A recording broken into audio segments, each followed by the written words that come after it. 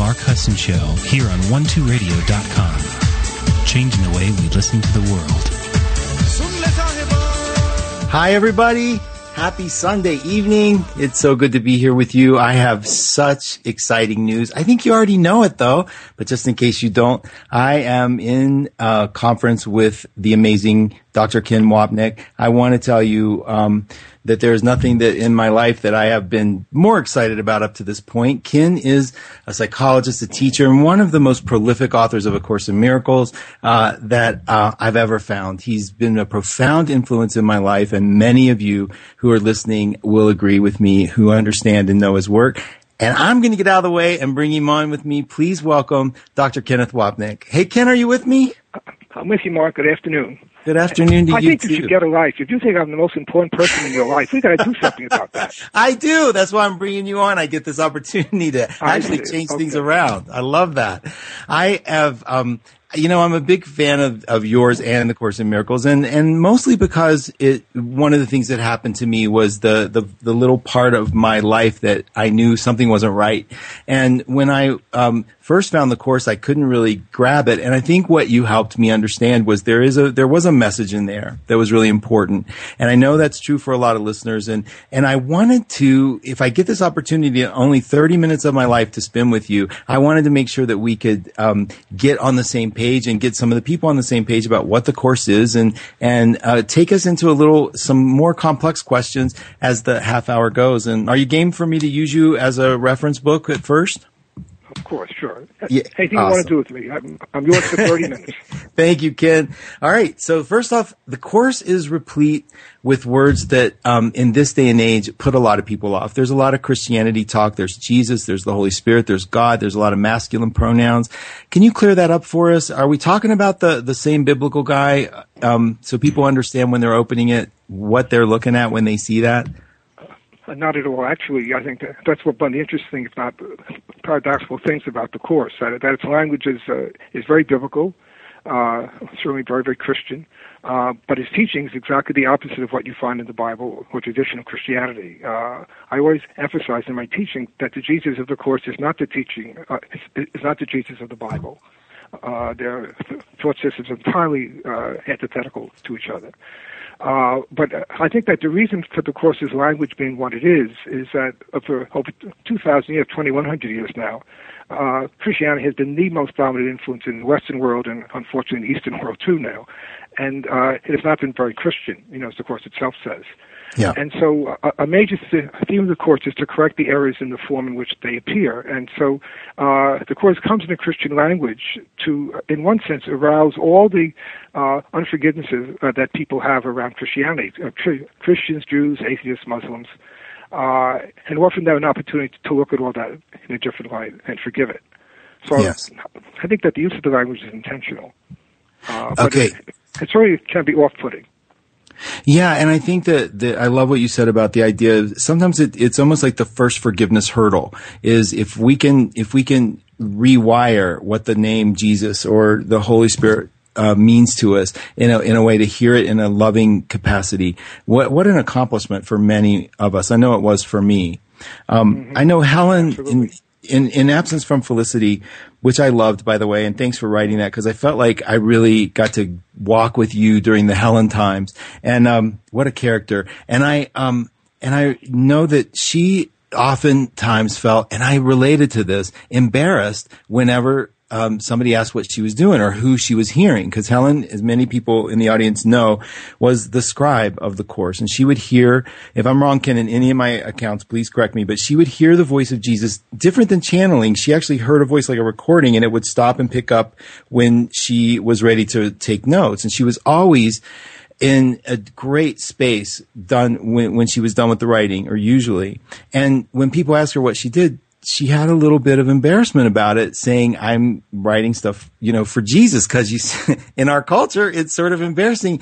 And I find that true with me too, because, I use it so much personally, but when I go public with it, it's kind of like, ouch. And I mean, do you find that normal? Is that like a bad thing? Is Jesus a bad thing? Is being embarrassed? No, I don't think it's a bad thing. I think it's just another part of our forgiveness process. Okay. You might have heard the story that Helen once was complaining to me about how Jesus wasn't helping her, and so I said, "Why don't you ask him? Instead of asking me, ask him how come he doesn't help you more." And so she did, and his answer was, "Because you're so ashamed of me." And the feeling of shame, the feeling of embarrassment is really a defense. And for Helen Cooley, it was a defense against the great love that she felt for him. Gotcha. Another major defense, of course, for her was that she would really hate him and get really worked up against him. But that, too, was a defense against his deep, abiding love that she had for him. Gotcha. So that the embarrassment and shame people feel about that, I think is a defense. The Course says that the name of Jesus Christ is but a symbol, but it's a symbol of a love that is not of this world. And I think that's the real fear that everyone has, that if they could relate to that love, after all, in the end, Jesus is as much a symbol as we are, but we're a symbol of separation, and he's a symbol of love and oneness. Wow. And I think it's that fear that if I allow myself to be in the presence of that love, that my specialness would disappear, my individuality would disappear. Everything that I have held dear, my anger, my grievances, my past abuses, all my specialness, all that would disappear. And that's the fear. And it masquerades as shame or embarrassment, but underlying it is the real fear of who Jesus represents. And he ultimately represents our true self. Right, which is our... And I think that's the problem people have with Jesus. And they use the biblical Jesus and the Jesus of their history as an excuse, really, for turning away from that love. Gotcha. So, Ken, in if I were to summarize the Course, here's my summary in a really quick, in the mythological sense. There's an extreme, profound, loving force, God, that extends, because love extends, and creates the sun, which is what love does. It extends, it creates the sun, which we call the sonship now. In that, there was a moment in the son's mind that almost like a tiny mad idea that what if I was separate from this? And in that moment, there was a choice made available to us to believe in that we could be, or to stay in the lap of God, so to speak. And we chose the loud voice of the egos, who had a promise, who was speaking really loud, because of course the truth was we couldn't separate. So the voice of the Holy Spirit is muted, doesn't say much, because there's nothing really happening. It's a dream. It's an illusion. Is that part? Can I get away with that part of the story? Yes, you can. Sure, that's kosher. Okay, good. And then, so now here we are in a fragmented world with a broken promise or a belief that we bought into the idea that we could do this, we could separate from God for real, that God's really angry, and that there's some hope here in this planet if we keep moving forward, that there's maybe a hope that we could make it on our own, with the seek and never find principle of the ego, as long as we keep listening. The Course is saying that we have an opportunity through the act of true forgiveness, and I want to talk to you about the definition of that too, to wake up again. And the reason we don't wake up again is because we became truly attached to our individuality, to our sense of identity as an ego, as a person. Am I okay so far? And do you have anything? Yeah. Okay. Yeah. You're doing great. I'll shut up. You talk to No. Because what I want to know is the terror. You speak a lot about terror of why we just don't wake up. Because a lot of people go, "Why don't you just wake up?" And you talk a lot about the terror of realizing how attached we are to individuality. Would you say that in a nutshell, the Course's purpose of forgiveness is to get us to gently start remembering that, so we can get strong enough to wake up? Absolutely. The Course talks about how we can't go from nightmares to awakening, because it talks about a scream of mortal terror would rise up in us. And so what we need are gentle, happy dreams that are the intervening steps, and that's what forgiveness is. That at our own pace, so that we don't get terrified by disappearing into the oneness. So that what happens is, rather than automatically kind of transcending our ego and disappearing into the heart of God, we transform ourselves, so that rather than being guilty and hateful and depressed and angry all the time, we now become more peaceful and kinder, more loving. And so these are the gentle steps, and that's what forgiveness is. And that's why we practice it, so that we can get yes, more it has comfortable. To be practiced day in and day out, as often as we can remember. And when we forget, it's only because we're afraid. That's all. So then let's define forgiveness. I know that there's a thing the Course calls, I think it might be in the Song of Prayer that she did an addendum to, forgiveness to destroy, as opposed to true forgiveness. Can you talk about those? Sure.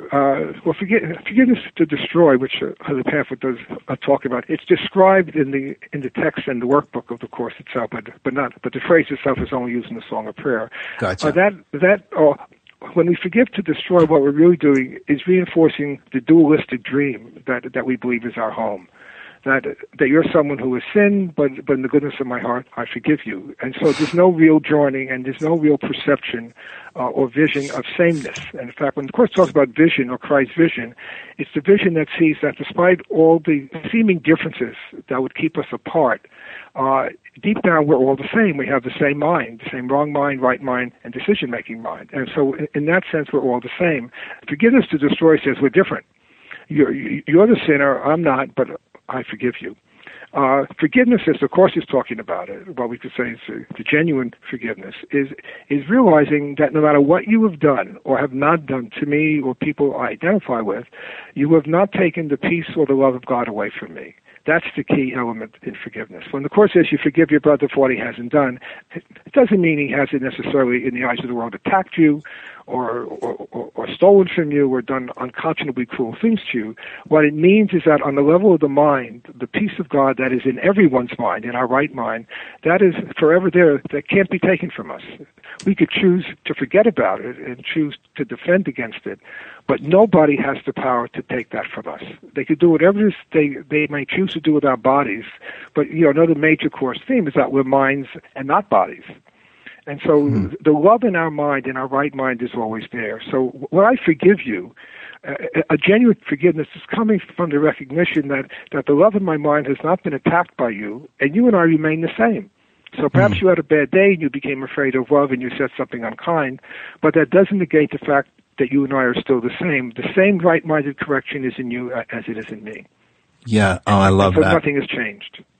Okay, so so forgiveness to destroy is where I feel more superior in that moment. I've separated myself. I'm in my ego mind, and I go, you really did mess up, but I'm the bigger person here, and I'm forgiving you. I hear that all the time. I do it all the time, actually.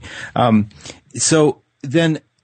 Thank you for that explanation. That was beautiful. There was a moment in Absence from Felicity where I think you might have been, and if I'm putting words in your mouth, let me know, but might have been a little disturbed at the way they were dealing with the Holy Spirit, who to me is my favorite character of all in the Course, because I love the relationship to Jesus. I know in a way they're one and the same in different forms, but I just have a good connection there. And I remember they would be trying to get taxis in New York, and they would invoke the Holy Spirit and get their taxi. And I think at one point you maybe talked to Helen about it. You think that's the best way to use the Holy Spirit? And she wrote about it. And I think about a lot that representing.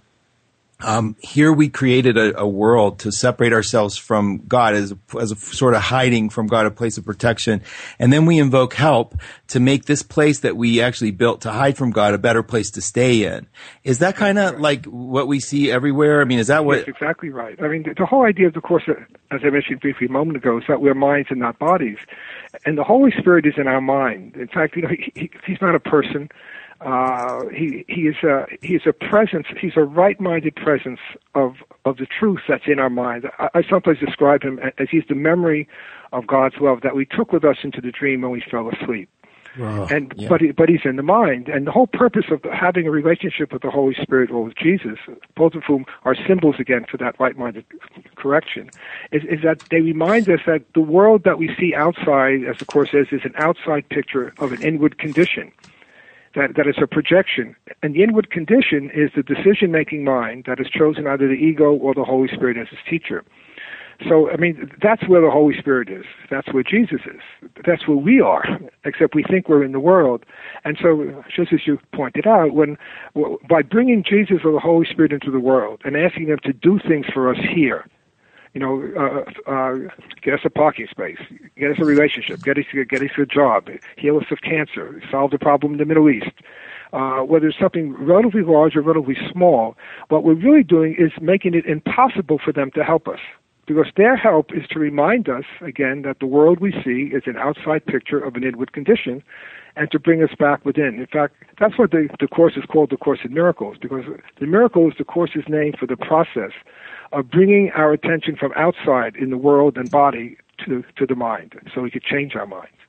But if we keep seeing God or Jesus or the Holy Spirit or any other symbol as involved with us in the dream in the world, then there's no hope. And this is another place where you could see the clear distinction between the Course and the Bible. Because the Bible is all about being involved with the world. I mean, God created the world to begin with. He's very much involved with the world. He sends His only Son into the world as a body. And it's on and on. It's all about the body. It's all about God's intervention in the world. And that's diametrically opposed to everything the Course teaches. So it doesn't mean necessarily the Course is better than the Bible, just saying that it's a different spirituality. Yeah, and do you think that so if we were to invoke one prayer, would in the form of anything, would it be please, like, is it like help me see this differently, or bring me to my right mind? Is that anything like that? Yeah, or simply say help, and the help meaning help me not give this power to affect me. You know, there's a very important line near the end of chapter 27 about the tiny mad idea at which the Son of God remembered not to laugh. And that's a very important line, because that tiny mad idea, which is the thought we could be separate from our Creator, that tiny mad idea, which ends up being the birth of the ego, is not the problem. The problem is that we took it seriously. That we remembered not to laugh. And so I think what our prayer always ought to be, in whatever words we use, but the content of that prayer is help me not give the world power to affect me. Right. And that's what the Course means by not taking it seriously, or meeting the world and what goes on in the world with the Holy Spirit's gentle laughter. Wow. It's the laughter that says, there's a line that says, it is a joke to think that time can come to circumvent eternity, which means there is no time. The thought that we could be separate from our source, the thought that we could be separate from each other is so preposterous that the only sane response to that is that gentle laughter that says, how silly. But we take everything seriously, and that's the purpose of the world, and that's the purpose of the body, that we take ourselves very seriously. And if I take myself seriously as a body, or I take you seriously as a body, or the world seriously as a body, then I don't know I'm the mind. And if I don't know I'm the mind, I can't change it. I can't change it. That's the bottom line of the ego. If I can't change my mind, then my original decision to be an ego is preserved forever. And the ego kind of wants us to to forget that we have a choice here, right? I mean, it's sort of like is that kind of like, I mean, is it sort of, I don't mind people wanting to preserve the earth and care for Mother Earth and all that, but in a way, isn't that kind of like, worshiping a body too? I mean, yes, it is if you take it seriously. You know, despite what the Course says, we do identify as bodies. And very early on in the text, Jesus says that that's a particularly unworthy form of denial to make believe we don't have a body. Okay. And so we're not asked to deny our bodies. We're not asked not to fulfill our roles and responsibilities that normal people do, because that's the classroom we chose. What is important is that as we fulfill those roles and responsibilities, or become members of causes, whatever the cause is, an ecological cause, environmental cause, political cause, social cause, whatever it is, that we do so with the understanding that this is a classroom in which I learn not to see another's interests as separate from my own. Even if I see them, even if I'm tempted to see them as the bad guys. Okay. And that's the lesson. So it's not that you don't get involved with things of the world, because you can't help that as bodies. And we still think that we're bodies. So the gentle steps that we talked about earlier are those gentle steps that don't tell me to deny my experiences here or my relationship with you as a one person to another, but to deny that this has any effect on the love and peace of God within me. And if I do identify with that love, then everybody must be included, because we're all the same, and in the end we're all one. So no one can be excluded from that love. You know, there's that passage that says, "Cast no one out." So we can't cast anyone out from our circle of atonement. Gotcha. And that's the key thing in practicing this course, to kind of not justify our attempts to exclude people or rationalize our judgments or criticisms of people, but to realize that's just another expression of our fear.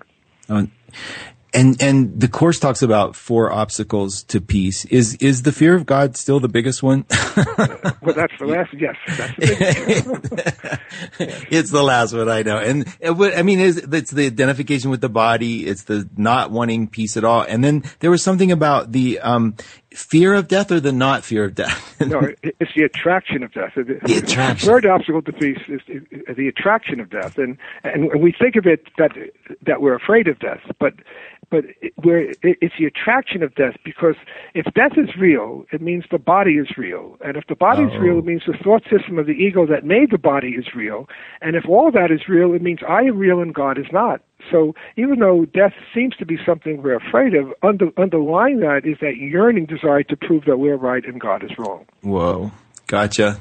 Well, there's so, and it leads me into the concept of guilt and also why people don't turn to the Course in Miracles, because it's not an easy study to realize a million things. One, that you're not special, and in fact, that you're not, and that we carry a ton of guilt. And I one of the most profound things I heard you say was the creation of time was in the idea of sin, guilt, and fear. And where sin being we did something in the past that was wrong, guilt being we feel bad for it in the present, and that calls for punishment from the future. And so we live in this state of we're always ready to be attacked by God, by everybody, and it's just not an easy course. And I think is guilt.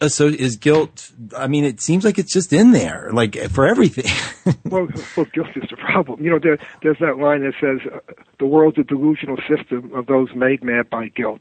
Yes. If you had to choose one term to epitomize the ego system that holds the whole thing together, it's guilt. Because guilt says, I've sinned in the past, sin is real, and I'm afraid of the future.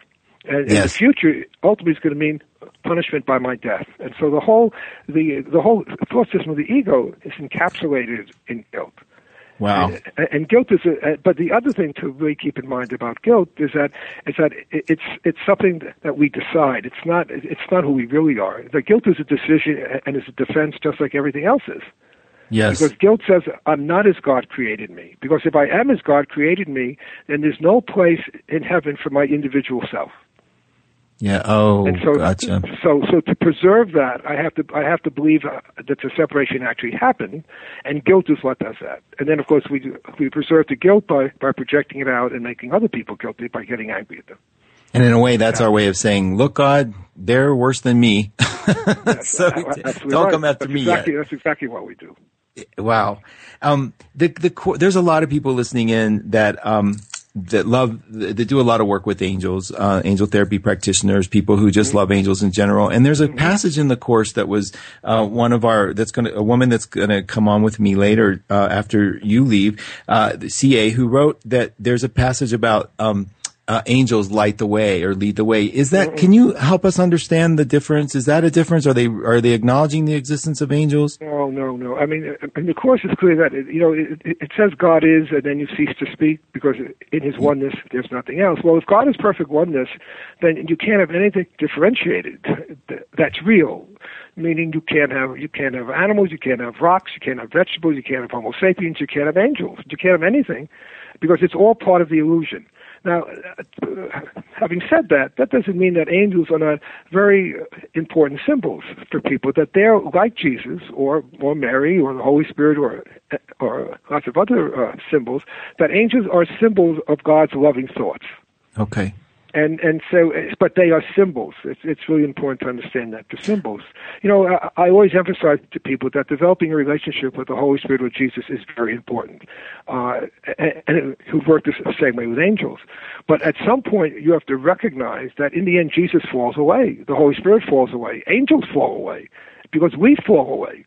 When we really learn our forgiveness lessons and accept the atonement for ourselves, which means there's no more guilt, there's no more projection, there's no more identity as a separated self, then there's only one voice. Yeah. And that voice is our voice, and it's the collective voice of the Son. And so, but until we reach that point, we need symbols. And so angels are very loving symbols. They've been that way for millennia. But the mistake would be only from the perspective of the Course. The Course says there are many thousands of other paths. So of course only one path, but within that path, angels would as symbols would still be illusory. Gotcha. All right, like everything. Like everything. Yes, that makes sense. Now, the one place I know that the ego attacks first, because we've identified with it, is our bodies, and that brings up the issues of health. I received a letter from somebody that it just seemed, I wanted to bring it to you because it seemed like it was something that maybe could apply to everyone. A very young male, 23 years old, riddled with nightmares his entire life, scared he's going to die, scared that he will never know rest, doesn't know how do you address things like that? And he was asking for course advice, and it's like, cause he asked for help. He doesn't know what to do, but every time he goes to bed at night, he wakes up screaming in terror. What do we say? I mean, how do we address it?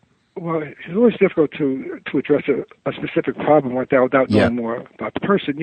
Early on in the text, there's a passage which actually was meant to correct what we could call the Christian Science error, that was a mistake to consult doctors or take medicines.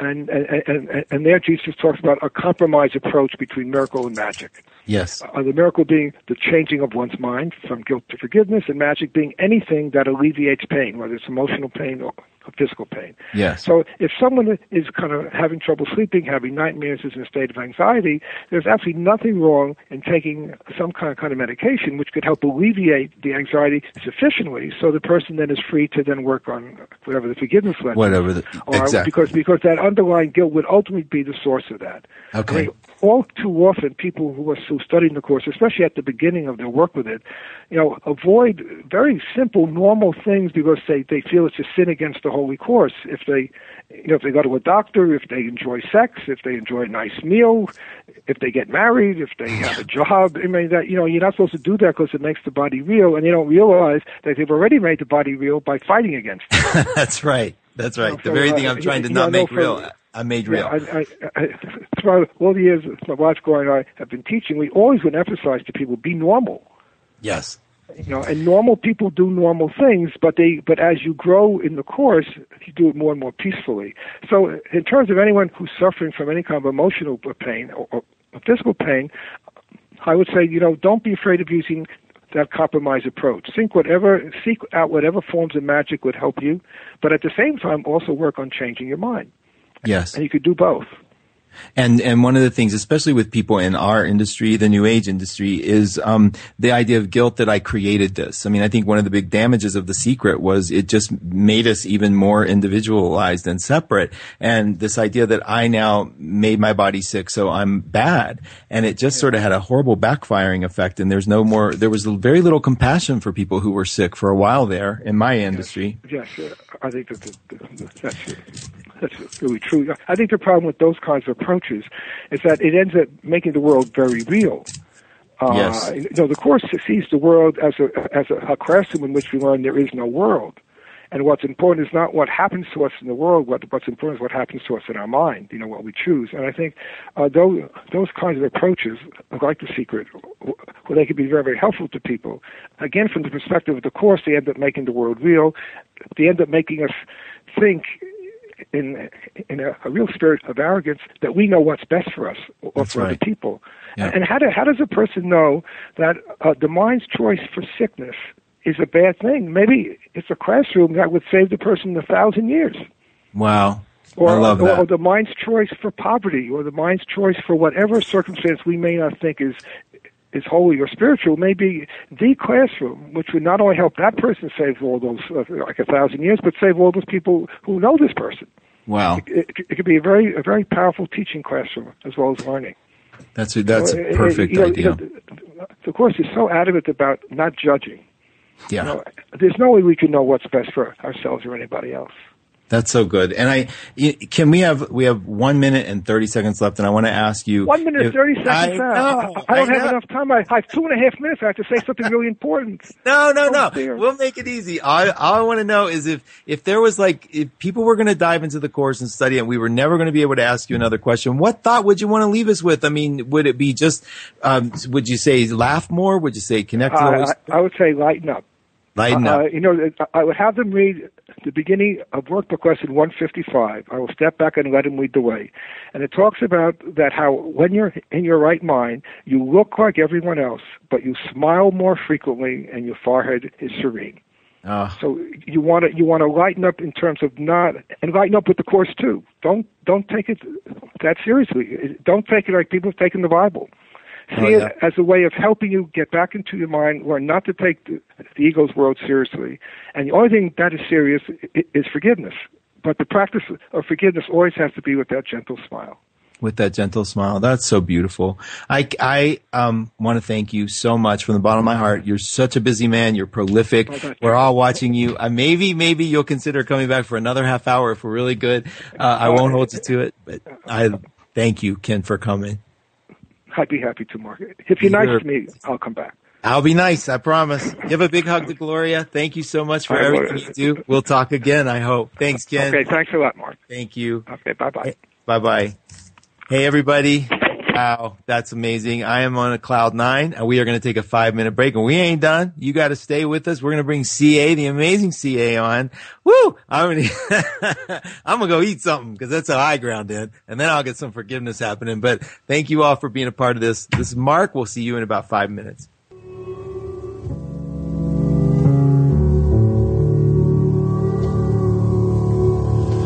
I need another place. Will there be peace? I need another world. This one's nearly gone. Still have too many dreams. Never seen the light. I need another world, a place where I can go. I'm gonna miss the sea. I'm gonna miss the snow. I'm gonna miss the bees. I miss the things that grow. I'm gonna miss the trees. I'm gonna miss the sun. I miss the animals. I'm gonna miss you all.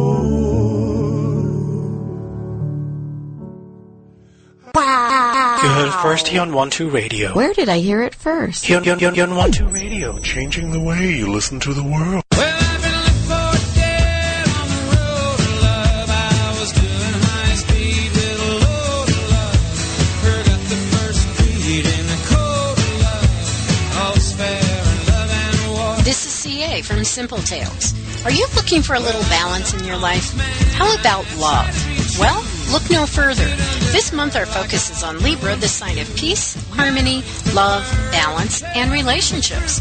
Not only is the sun in Libra, but Libra plays host to Venus, the love goddess, Saturn, the planet of commitment, and Mercury, the planet of communication.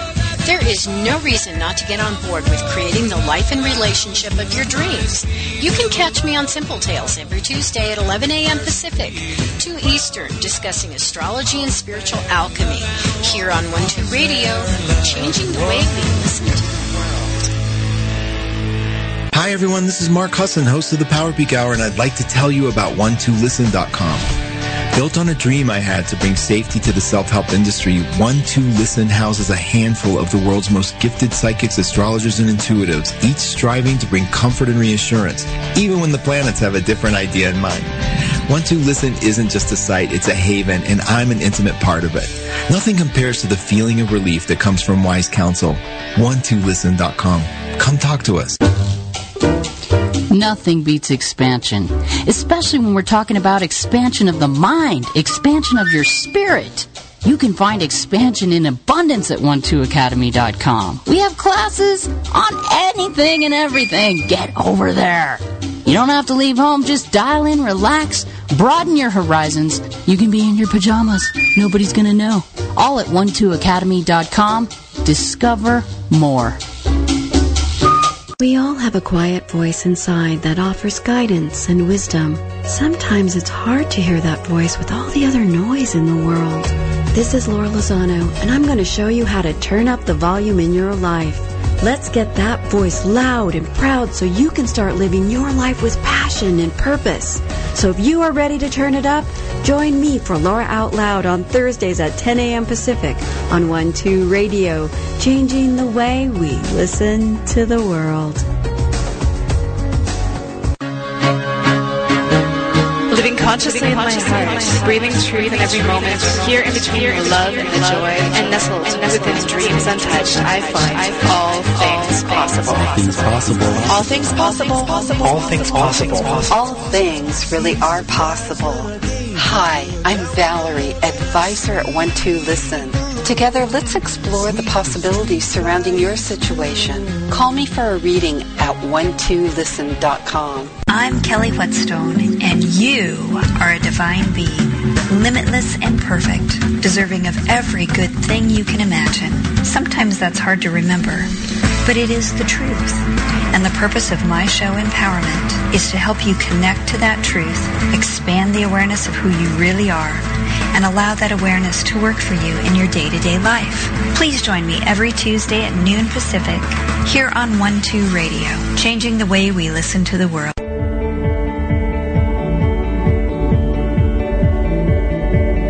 You're listening to The Mark Husson Show here on 12radio.com, changing the way we listen to the world.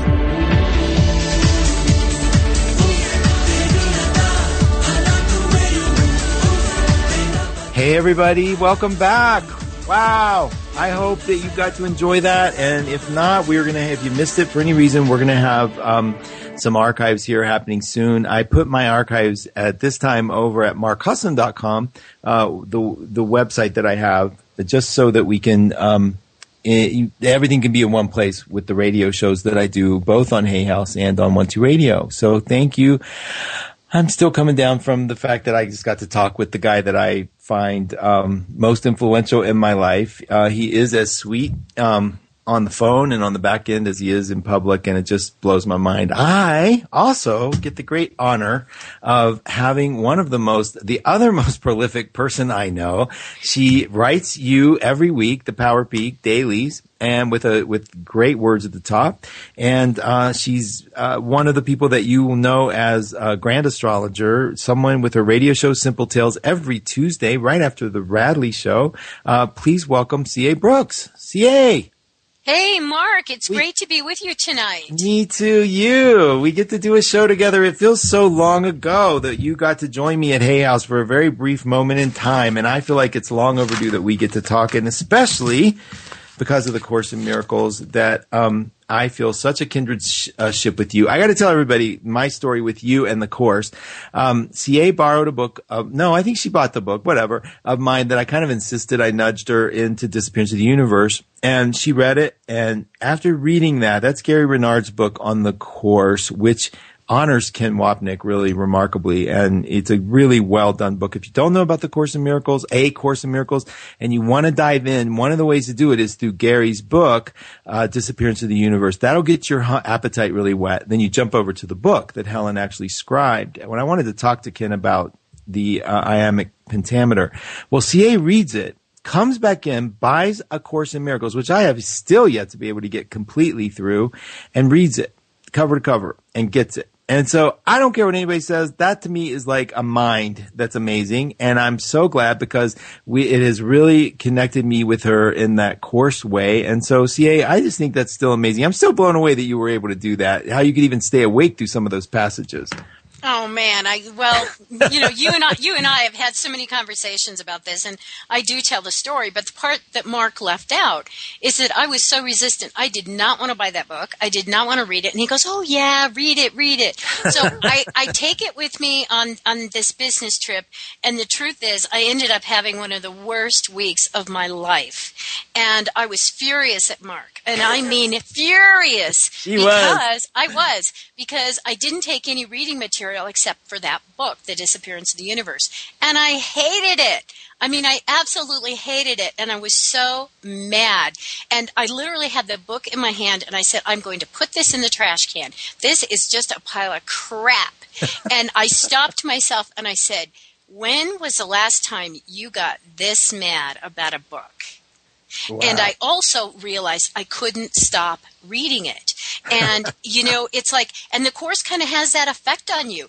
It really can make you angry. And I mean, it still does, because the reason I was angry is because what the book was pointing out is, guess what? A lot of this is your responsibility in that it's your perception. And you can kick and scream and be angry, and you can keep doing this, or you can do what Ken said, which is you can change your mind. You can make a different decision.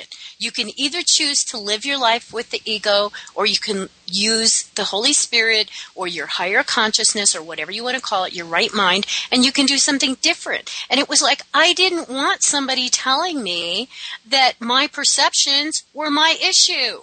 And so, but he's right. When I got back into town, I called Mark that very day.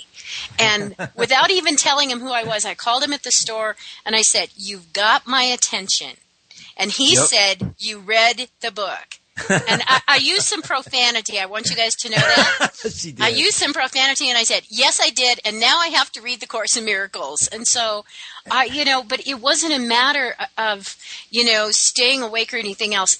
I guess what I want people to know is, I know the Course is not for everybody, but for me, it was like coming home.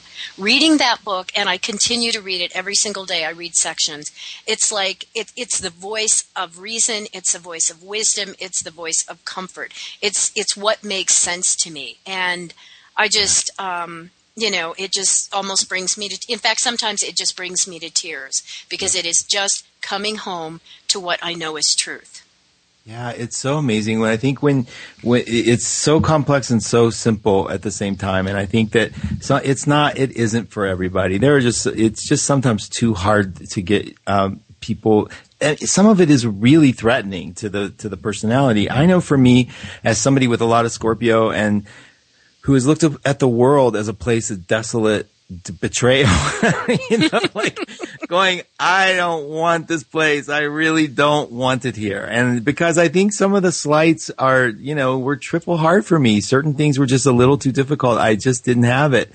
And there were times when it's just like, ugh. And then when I realized that was a normal reaction to someone who had lost their home, or felt that they had lost their home, their profound original home. And as I started, so blessed to have found the tape of Ken. He's been talking for so long. He's so prolific. And I do have books I want to talk to you all about giving away. But his voice went into my brain. And in 1982, I discovered these tapes when he did a visit in Denver. And it was about how can you believe that God is a loving and divine force, and how can you believe he would leave you here? And it just, like, ever since then, I was like, thank you. And I think as I studied and I'm not a vigilant student. I'm a really bad Course student. I mean, I have images of, I'm about to get mad at somebody. I actually see that winged dove image of a Holy Spirit, like flying out the door going, okay, I'm out of here because I'm about to lose it. And I'm not really the best for doing that, because it's like, there's just a little too much passion. But it was one of those things that sank in. And when I finally met Gary Renard, and he was teaching, the Course the way I had learned it, because a lot of people teach the Course, a different version of the Course. Like, you bring all that stuff here to make the world a better place. And I never believed that. But Gary was the first in a long line of people's voices of the Course, I thought, that said, he's listened to Ken, and was a good teacher. Mm-hmm. Do you find that, do you have he says it takes daily work, and I do feel a little lazy there. I mean, do you do some daily work with your work in the Course of Forgiveness, CA? Yeah, I would say I do. And I mean, one is because that's the most grounding thing I have. I mean, I do two things in the morning. Well, I drink coffee in the morning, but I get my cup of coffee and I read something from the Course in Miracles, and then I read something from Kathleen Peterson's book. We Are Here for You, which are, light beings. And so I know they're illusions. I mean, Ken just said that.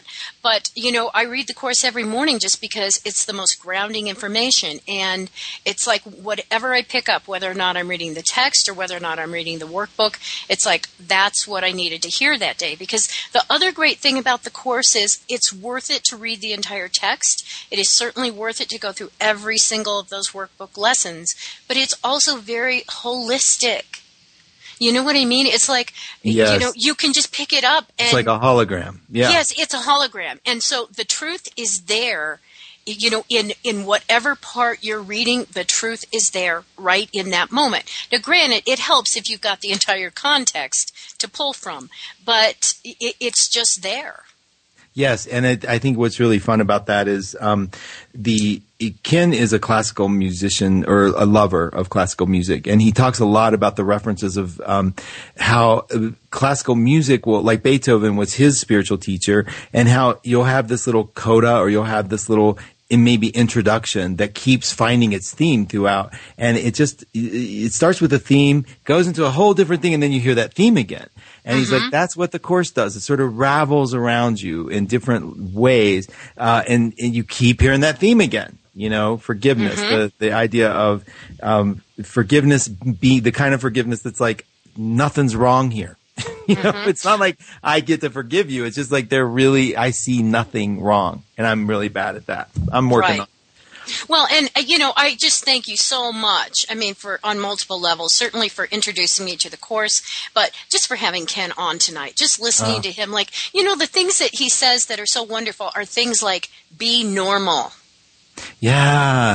I forget that. It's like, just be normal. And laugh. Lighten up. Yeah. Lighten up. Don't take it so seriously. Because that's really what we've done. We've taken it so seriously. And we forget to laugh. And I just love that. And, if you would allow me, I want to say a couple more things about angels or the light beings or whatever. Yeah. And it kind of goes back to, here's the thing about the Course, guys. It's tough. It's tough to swallow it because the basic premise is there is no world.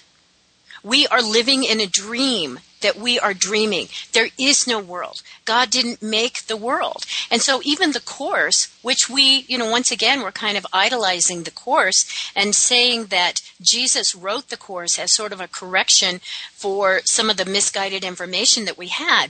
But it comes back to, a few years ago, Ken was in Denver, and I went to hear him in an audience for a couple of days. It was a workshop. And I'll never forget it because, of course, people are shooting questions, and he's saying Jesus this and Jesus that, and yes, this is what Jesus meant when he said blah, blah, blah. And then all of a sudden he kind of smiles at us, and he said, but guys, you do realize there is no Jesus. He's an illusion. And there was a gasp. There was a total gasp. Yeah. Yeah. And once again, it was almost like that thing where you go to a movie and you get so caught up that you forget you're in a movie. And we had done that as an audience. I felt myself gasp. Yep. It's like, oh yeah, he's right. There is no Course in Miracles. Yep. There is no Jesus. There is nothing. And so I guess how I'm putting that back to the angels is that I particularly love that particular line from Lesson 131, which in fact I put it in the Power Peak this week, which says, angels light the way. Because to me, within this dream, that's an image that just makes me feel so comforted. And it's an image that I love. And so the thing is, within this dream, the angels are as real as Mark and me. Right. Because we're all illusions. We're all the projections, as Ken was saying. We're still projecting it. But when we're in the classroom, everything can become the lesson. And I love that what he said too, because I forget that when he said sickness and poverty or any choice that we're making, that could be the classroom that we need. Yep, absolutely. Man, I love that. It just went straight to my heart. Well, I think it's sort of like the idea is we do believe we've sinned, we do believe we're guilty, and we do expect punishment for it. Now, when you think about it, he described that as linear time. Sin was something we did in the past. present is my guilt over that, and punishment is the anticipation of a future event. And that is how the ego got us to create time. And the idea also that that's why we always feel that something's going to pull the rug out from under us, because we don't really deserve it, whatever it is. And so it's fun that what I think he wants, what the Course is trying to do, and what I think Ken really strives to do with his students, is to pull the wool out from that sense of guilt or that seriousness that we have done something wrong. Like to make angels real because it comforts you, that's beautiful. You never forget, though, that you're in the dream, this illusion of separation, and that's one of the things you're calling to help guide you out. I think it's awesome. And that's what we do with the concept of the Holy Spirit. That's what we do with Jesus. It's the voice of God we took with us as we separated. And we need those. I think we need those things. We need to be gentle. There is a line in the Course that talks about if we people go, why don't you just wake up? Why wouldn't you just wake up?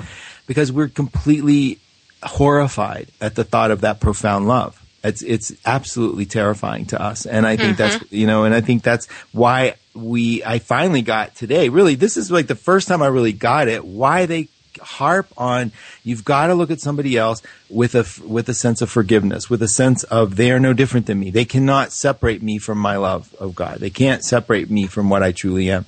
And constantly doing that, constantly practicing that.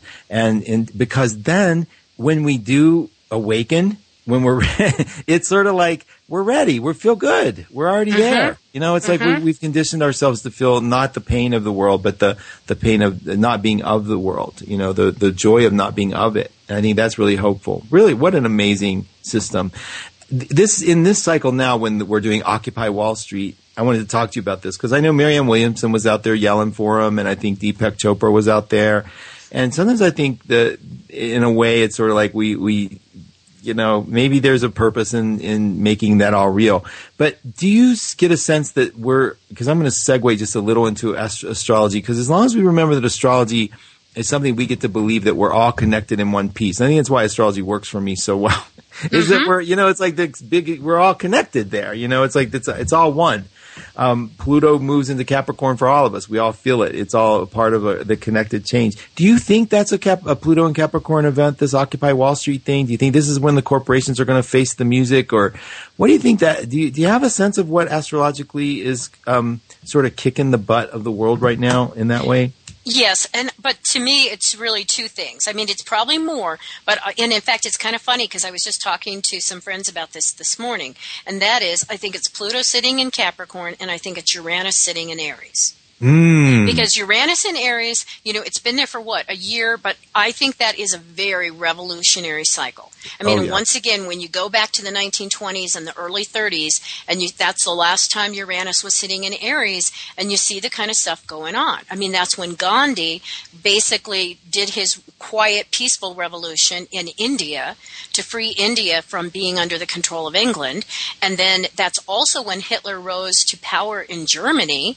And yet, once again, if you kind of look at that situation, those people were so oppressed. I mean, they were living miserable lives. Their economy was terrible. And along comes a leader who says, I can get you out of this. He was a strong person, and they followed him. So I also want to say that necessarily was not a bad thing. They were trying to to do a revolution in their lives. But if you just look at that time period in general, it's so similar to now. I mean, even if you go back to the stock market crash of 29 and just the early 30s, we want to be in a revolution. We want to change something. We want to stand up and be warriors. And then when you combine that with that Pluto sitting in Capricorn, Oh, yes, absolutely. Not to mention, and we're going to need to go to a break, so I don't want to launch into this, but I was going to say the other thing I'm so into is the fact that Pluto in the United States chart is sitting in Capricorn in the second house of values.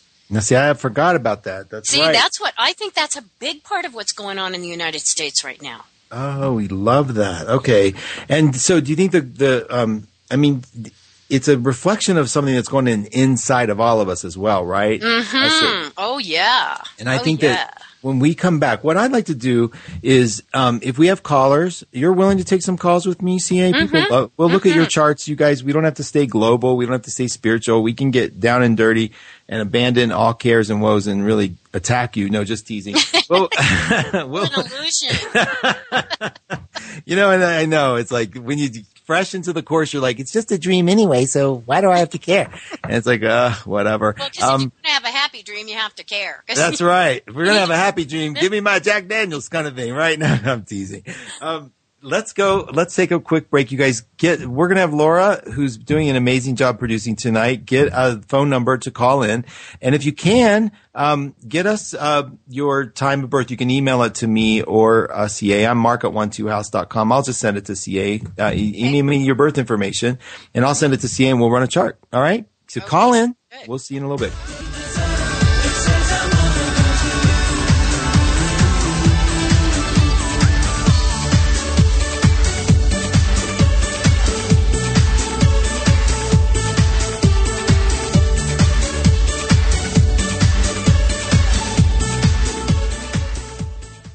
The correct way of looking at the Holy Spirit, again, is that he's a symbol, but he's a symbol that reflects a thought or a memory. And one way that I'd like to describe the Holy Spirit is that when we all began our dream, when we believed we fell asleep, we separated from God and fell into a sleep and began the dream of separation, we took with us in our minds into the dream this memory of who we are as God's Son.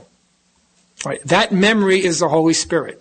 The Holy Spirit is spoken of as a person. Right. He's always referred to with a masculine pronoun. Right. Most of the words used to describe the Holy Spirit are personifications. He's described as a teacher, as a mediator, as a guide, as an interpreter, translator. A symbol that allows us to relate to him as if he were a person, but a loving person inside of our mind. This is Audra, host of The Love Quest. You're listening to 1-2 Radio, changing the way you listen to the world.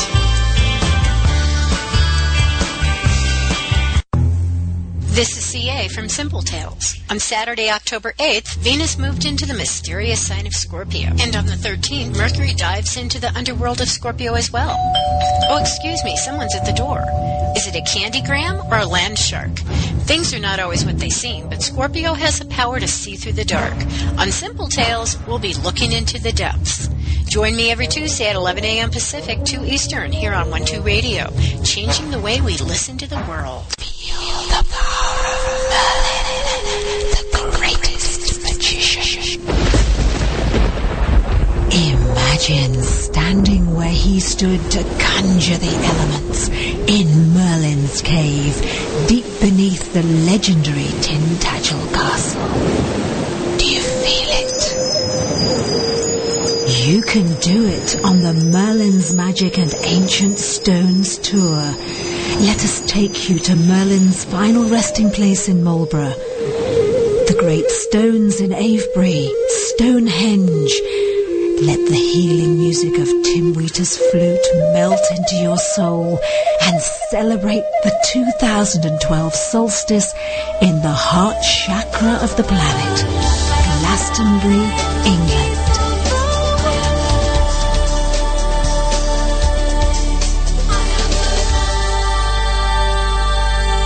Reserve your place on Merlin's Magic and Ancient Stones. Find us on Facebook or contact valcamosi@gmail.com. Igor, flip the switch. Flip the switch. It's alive. It's alive. It's alive. It's Oh, no, it's time for Out of Mo's Mind. Well, this will just have to wait. Tonight he's talking about weird science and how horror sometimes mimics the real world. Popcorn? Thank you, Igor. Personally, I think he's kind of strange. Oh, I agree completely. Night on 1-2 Radio, changing the way we listen to the world. And you're listening to 1-2 Radio, changing the way we listen to the world.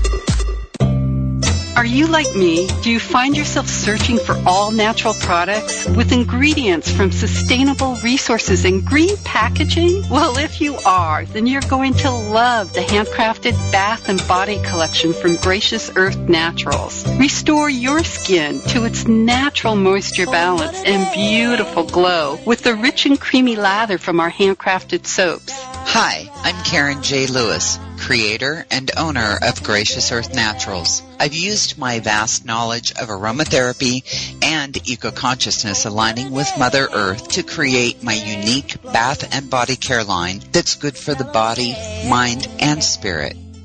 Visit our online store at graciousearthnaturals.com. Everything we create is for goodness sake. And good friends to my right, got the open sky above me and the earth beneath me. Hello and welcome to Sageville, USA. I'm Kathleen, and my sister Fern and I will be your hosts as we share life stories, discuss, explore, discover, learn, and have a little bit of fun. Join the conversation here at 12 Radio, changing the way we listen to the world.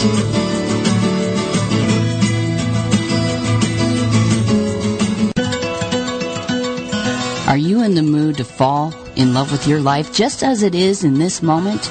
You ready to come back home and love what is? That's what we're doing in the Stone Street Cafe every Thursday night. We're coming home, we're coming back, we're falling in love with where we're at in this moment. This is Julia Stone Street Smith, and I can't wait for you to join me in the Stone Street Cafe right here at 12radio.com. To talk to Mark now, call 218-862-1300. Extension 124-290.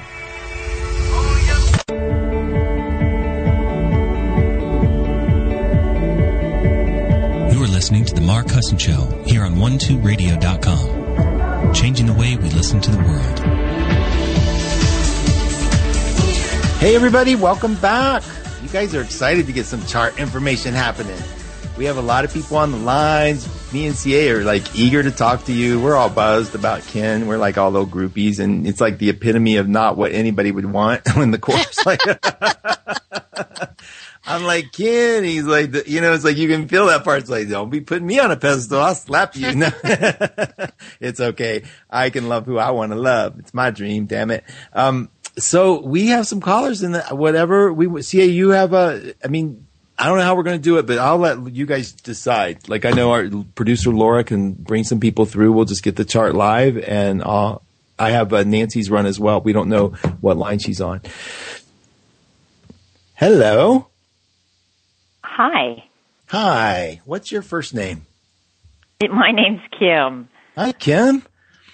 Hi. Yeah, I've been trying to, put my birthday on the chat, but for some reason it's not going through. Can we get it really fast live? Yeah. Yeah, what is your birthday? It is 12/24/1955, and I was born at 2:55 a.m. In what city, hon? Coos Bay, Oregon, and that's Coosbay. I only knew that because of the restaurant that's down the street from me. It's called Coos Bay. Hi, Kim. So you're a Capricorn with an Aries moon and a Scorpio rising. Does that sound right?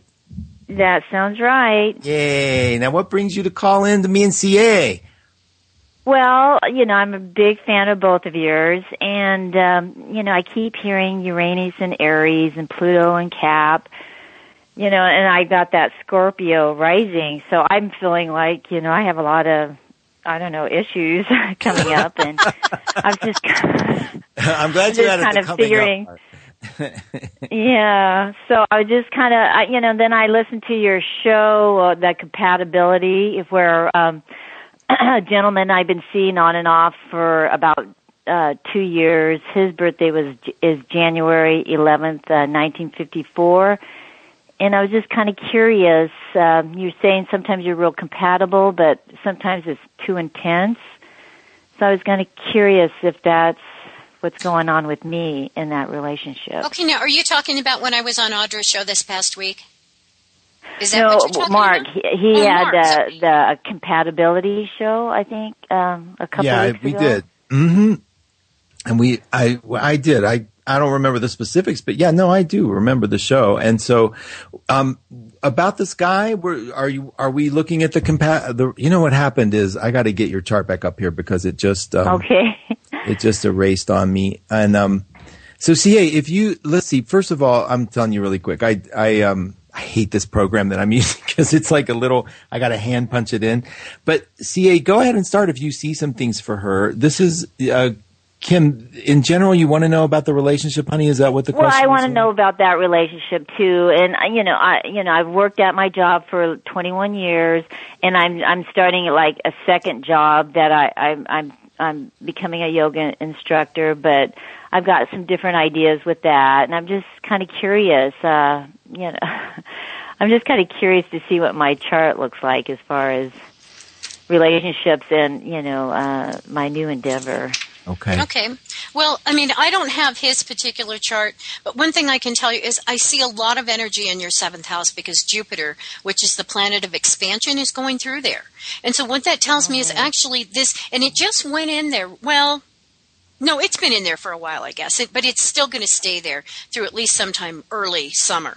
And when it's there, it tells me that there's lots of opportunities for you, that it's easy for you to attract people into your life that feel good.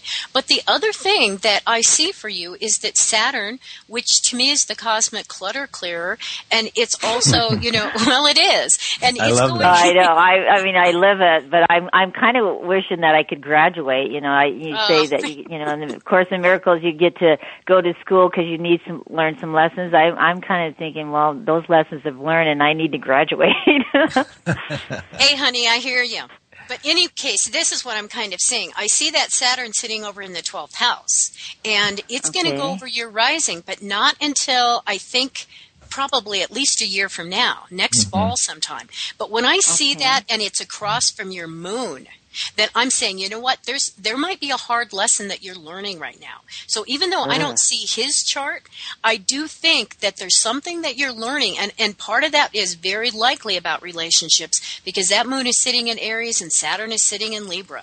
And so you may be learning how to really identify exactly what is it you need and want. I think it might be a hard relationship is what I'm thinking. And I also see Mars sitting up in your 10th house, which is action. And so wherever I see Mars in the chart, that's where you're paying attention to. And so I think there's a lot of job and career stuff going on for you right now. So in some ways, I'm not saying don't look at the relationship, but also put some attention into your job and what you're doing, because Saturn going over your ascendant a year from now is going to put you in a whole new place. Great. Yeah, that's exactly, I mean, she nailed it. There's not much really to add, but one thing I want to do, Kim, is get the time of birth again. It was 2:55 a.m. 2:55 a.m. Thank you, because this program I'm using, it erases it when somebody else speaks. There we go. Good, gotcha. Okay. One of the things, too, that CA, did you talk about Neptune, Saturn on her Neptune? No, I didn't. Okay. The Saturn's going to come down on your Neptune as well, and what I think it's going to do is it's going to have you sort what's really a fantasy and what's really real. And it's going to let you really easily do that, and you're going to like that, Kim, because what it does is go, I've been living this, I keep projecting this, like this person has this, and this is really what it is. And it's kind of like, what I remember about that transit is whatever is real will stay with you, and whatever is an illusion will go away. And that's happening. That's going to be a big part of this year and an early part of next year, but it's really now. And so you're starting to make some wonderful choices. I can see you were born with a very psychic eye, that Moon-Neptune opposition. I think it makes you really sensitive to other people. It makes you it's not a typical Aries moon in that you'll question your own aggression, I think, at times, like whether I should do that or not, or, that kind of thing. But you definitely have your mind set during this time that you're not going to, I think you're going to get some real tough decisions that get tough about your decisions. I don't think they're going to be hard decisions. I think you're going to get tough about them. And I think you're going to probably walk a path that is serving you solely. And if that person fits in, great, they can come along. But if they don't, you ain't putting up with it. You're going to head to your second Saturn return in 2 years, and we're going to see you not putting up with anything the second round that isn't supportive of you. And that's what I think is really wonderful about this cycle that you're in. Yep. Okay, great. Thank you so much. And one more thing I'd like to add is I always wondered why I always wanted to know why about everything. And is that my Scorpio rising, that always wanted to question, like when I go to the doctor and they really can't give me an answer, I want to fix myself. Oh, I think, my hit is the third house energy. You have 4 planets in your third house, Venus in Aquarius, Mercury in Capricorn, Sun in Capricorn, and it's in this house of Gemini, inquisitive everything. And it's like, so that's one of them. And I do think the moon in your house of health, you aggressively pursue what's going on with your body. You don't want you want the honest truth. You want to know what's going on. And you have this brilliance that Venus in Aquarius in the third house and Chiron there that says, give me the info. That's my take. CA, you definitely may have another take, but well, I would agree with everything you said, but I would add that Scorpio sitting in the first house. Absolutely. When you've got it on your ascendant, and you've got Mars and Saturn sitting in Scorpio, yeah, you're going to question everything. You're going to look under the surface. You're not going to take any superficial answers about anything. That's right, Kim. You're definitely going to, and it's good. It's being inquisitive. Do you feel bad about it? No, it makes me feel sane. When I listen to you guys, I always wondered, all of a sudden, I'll be in a turmoil or something, and I'll take it, and all of a sudden it's like I put down the gauntlet, and it's like and then my temper explodes, and I thought, where does that come from, And then I say, I thought, my Aries moon, maybe that, and so it does help me to understand my personality a lot more. So I really appreciate all you guys, what you do. Oh, you're so sweet. You definitely have Uranus at the top of your chart. Also gives you a certain don't mess. I have a quick temper.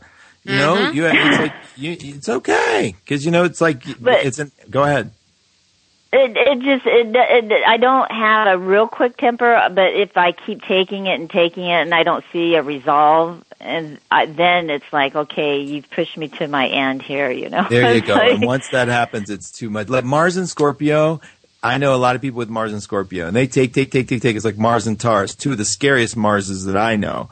And it's like, it's true. And then they take, and all of a sudden it's like, well, boom. They didn't get mad last time, so I'm going to tell them again. And all of a sudden it's like, oh my God. And you think it's just going to be done. They yelled at you. Oh my God. For as long as they held it in, it's as long as they stay mad. So it's like, okay, we better check this out a little more clearly next time I go to make one of you guys mad. So that's great Mars path. Got to be careful with it. Well, and 2, it's like I'm astute and I can really, deduct things, and then I am too direct sometimes, and then when I am, making my point, and they're just like ghastly, so it's like I try to keep the beast down. I love it. But again, I wanted to thank you so much. That does really help me a lot. You're a sweetheart for calling. Thanks so much. And good luck this year. You got a Jupiter-Pluto conjunction. You got some good stuff happening in your chart that's really going to help you unfold and come into your power. I like the cycle you're in. Okay, great. Thanks again. Bet, honey. Thank you. Bye. Bye-bye now. Ooh, who's next? That was fun, CA. Thank you. Yeah, thank you. Too much fun. Hey, 970. What's your name? Always takes a minute with this system. It's okay. Hey, I hear you. Hi, Mark and CA. This is Lori. Hi, Lori. How are you? Good. I'm great. I just moved to Denver today. Wow, congratulations. I found a place to live. Now I have to find a job. Well, give us your birth information, Lori, really quick. Okay, it's September 21st. 59. I think you have it. Oh, but do I? It came through the chat or something. So, Lord, why don't you just give it to us again? That's the fastest thing to do. Okay. 9/21/59, Canton, Ohio, at 9:40 a.m. Oh, 9:40 a.m. Okay.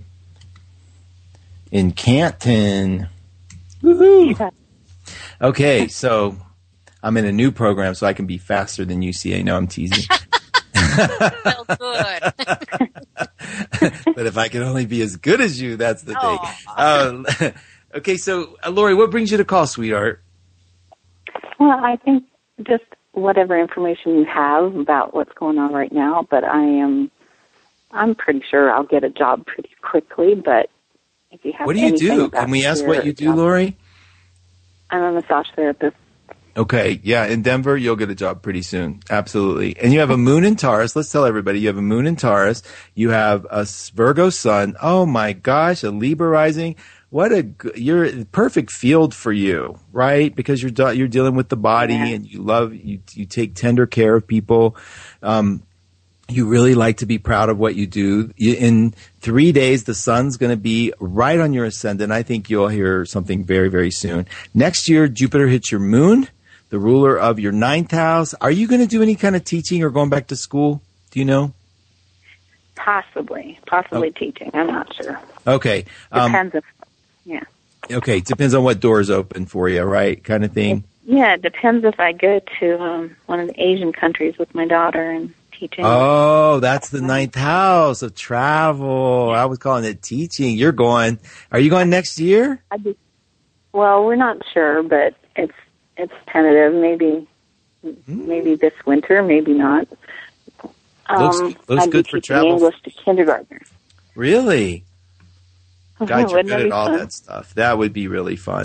So yeah, my take is, I think you're going to do the travel for sure, even though you just got here, for God's sake. And then, I know. It might be a short one. It's okay. But I might come back, so. And then, but there is some activity. Mars is going to hit your Uranus. Are you feeling like pulled in a million different directions, or are you staying pretty centered? I do both.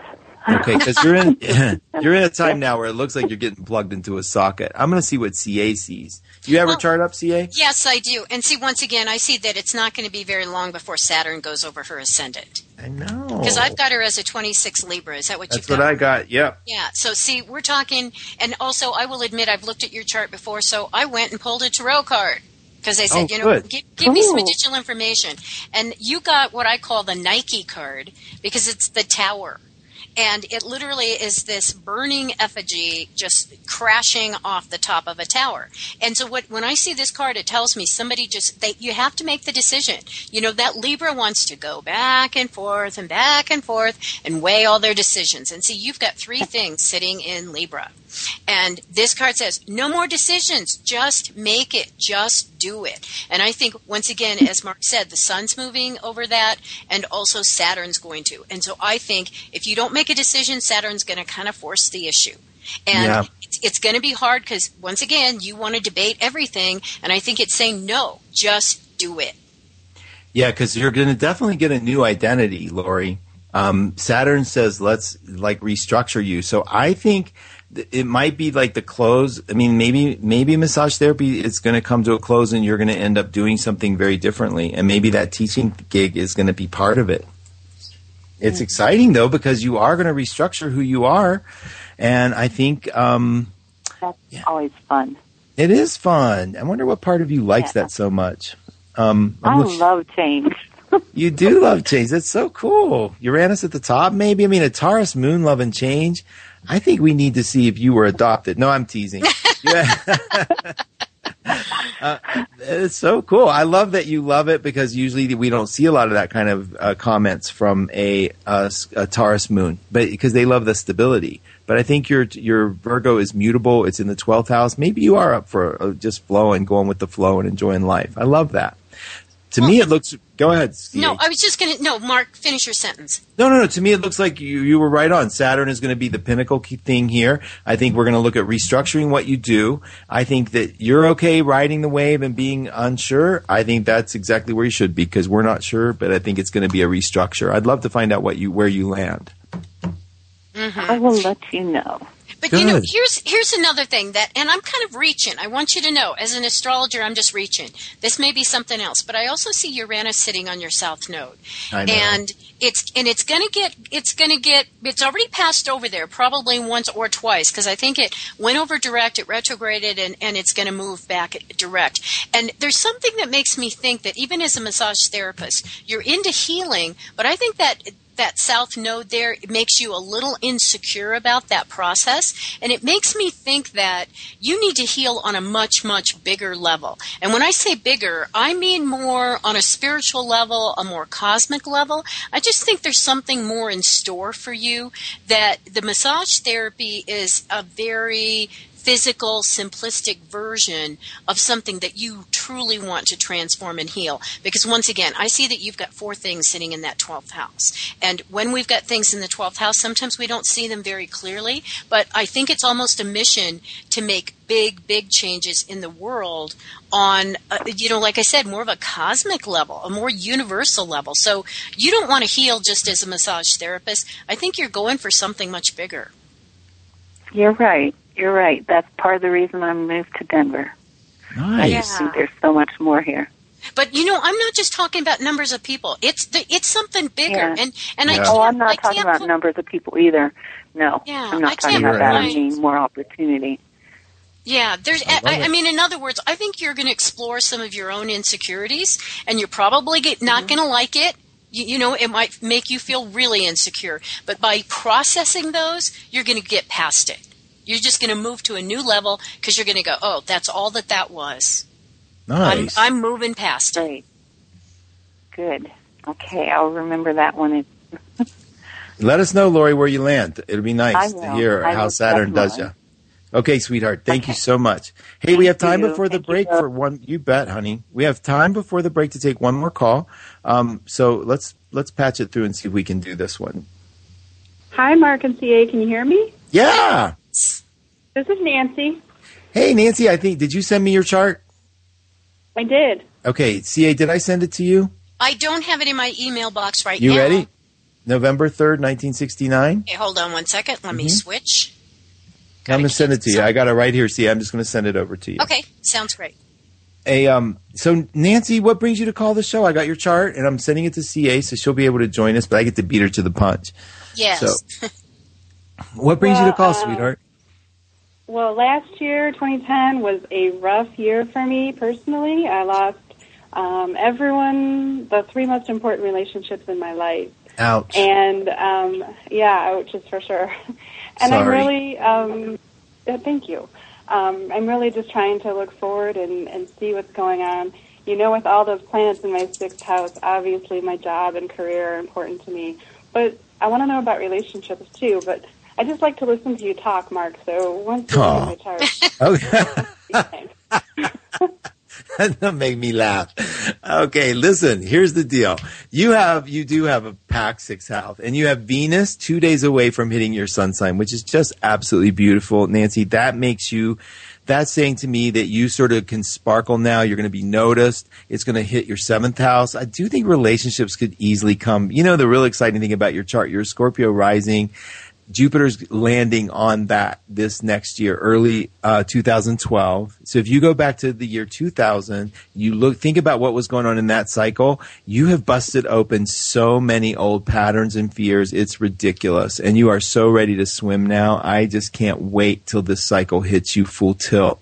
Now, Venus is coming along. Now, remember, day after tomorrow, we're talking 2 days, Tuesday, Wednesday, Thursday.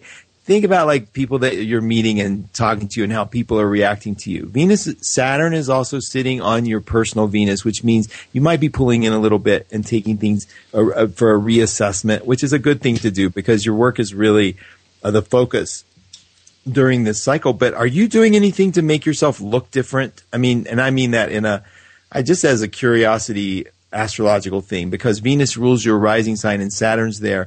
Are you on a diet? Have you done any sort of surgeries that make you look different? Is it any hairstyle, anything? No, I mean, I'm always on a quest to lose weight, but no, I haven't done anything significant. No, okay. Well, I think that if you decide you're going to lose weight, a diet might come your way that gives you the structure and the balance that you need. I think you'll get that willpower that you like. Something like that. Saturn always gives us a little gift when it sits there on the Venus. And I think it also gives us a little more serious intent to find a partner. And I think that is why that question's coming up for you. Now, the important thing is if you do meet somebody during this cycle, it's probably going to be a very long-term relationship. And I'm really excited for you. So hang in there with that. Keep your eyes open. This Jupiter on your rising sign, back to the year 2000, it only happens once every 12 years. It's a really benevolent cycle. It's one that there's going to be an increase in your work. It trines your career house. It trines your Mars. I mean, I'm so happy for you. You have this little sweet moon in Leo in the 4th house. And I think what it does is it sort of, there's a part of you that really wants to bring someone in so you can be seen. And, it's hard for you to, you don't like to do a lot of public display, but you need to know that you're okay. And I think you respond well to a lot of praise. Not even a lot of praise, but just some. And it's very particular where it comes from. I think we're ready for that cycle for you. Now I'm going to shut up and let's see what CA finds. Okay. And I'll tell you what, we're going to need to go to a break. Oh, so do you want to go into the break time, or do you want to just hold until after the break? Let's just be nice to Laura and take our break, and we'll ask Nancy to hold on the line with us, and we'll come back and you give your shot. Okay. And no cheating. Don't look at the chart till you get back. You get as much time as I. No, I'm teasing. All right, you guys. We'll be back in just a minute. Thanks for hanging in with us. We're going to do more chart readings when we come back. Thank you so much.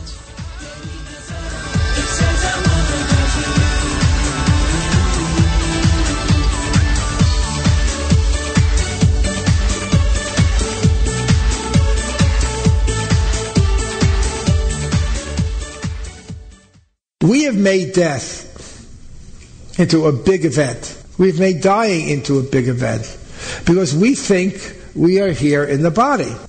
So all the questions about what happens when you die, do you come back, what goes on the other side, there is no other side. When you really understand, again, and begin to integrate what the Course is saying, then you realize that practically everything everybody says about everything is wrong. Because it's all coming from the position or the perspective of the body being real. That there's a body here and there's a world here. It's not like that. We are in a projected idea of a mind that has never left its source, which means we're not projected. We just think we are. Projection is an illusion. It not only projects an illusion, which is guilt, it itself is an illusion.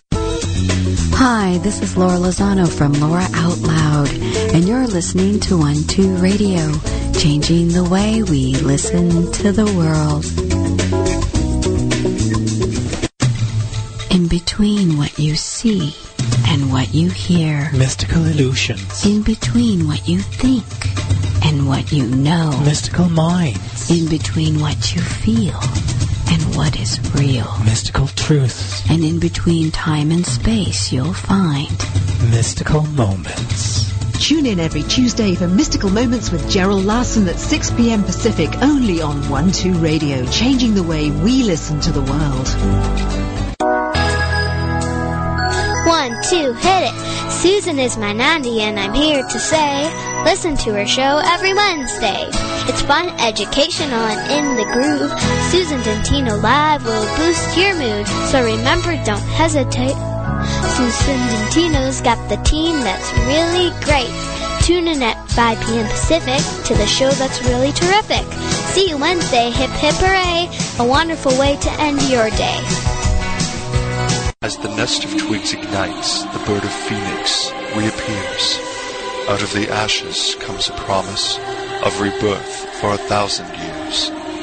When the connection has been made by the light of the fire, Phoenix will take flight and give you the answers that you desire. Voices from the Other Side Resurrected with Melissa Fry every Wednesday night, 6 p.m. Pacific, here on 1-2 Radio, changing the way you listen to the world. Donna Virgilio's show is just wonderful. I love how she has a soothing, calming, angelic voice. I think that the Donna Virgilio Hour is very informative. The temples and places of the goddesses, I didn't know that information was out there. I really enjoy the show, and it brings a lot of knowledge to me. The huge variety, it's really unique. You definitely get entertained, and it's just like a really nice show, and it goes by really fast because you're so captivated by it. The Donna Virgilio Hour, Tuesdays at 7 p.m. Pacific Time on 12radio.com, changing the way you listen to the world. We live in a world full of miracles, and one thing I know for sure, miracles abound when we're tuned in and turned on to our psychic guidance. Hi, this is Kathleen Hall, also known as Psychic Cat, and I created my Unleash Your Psychic Potential teleclass at 12academy.com so that you can experience the joy that comes from embracing your psychic gifts. Using my original technique, we'll learn the secrets that turn good intuitives into great psychics. Sign up now. Class size is limited.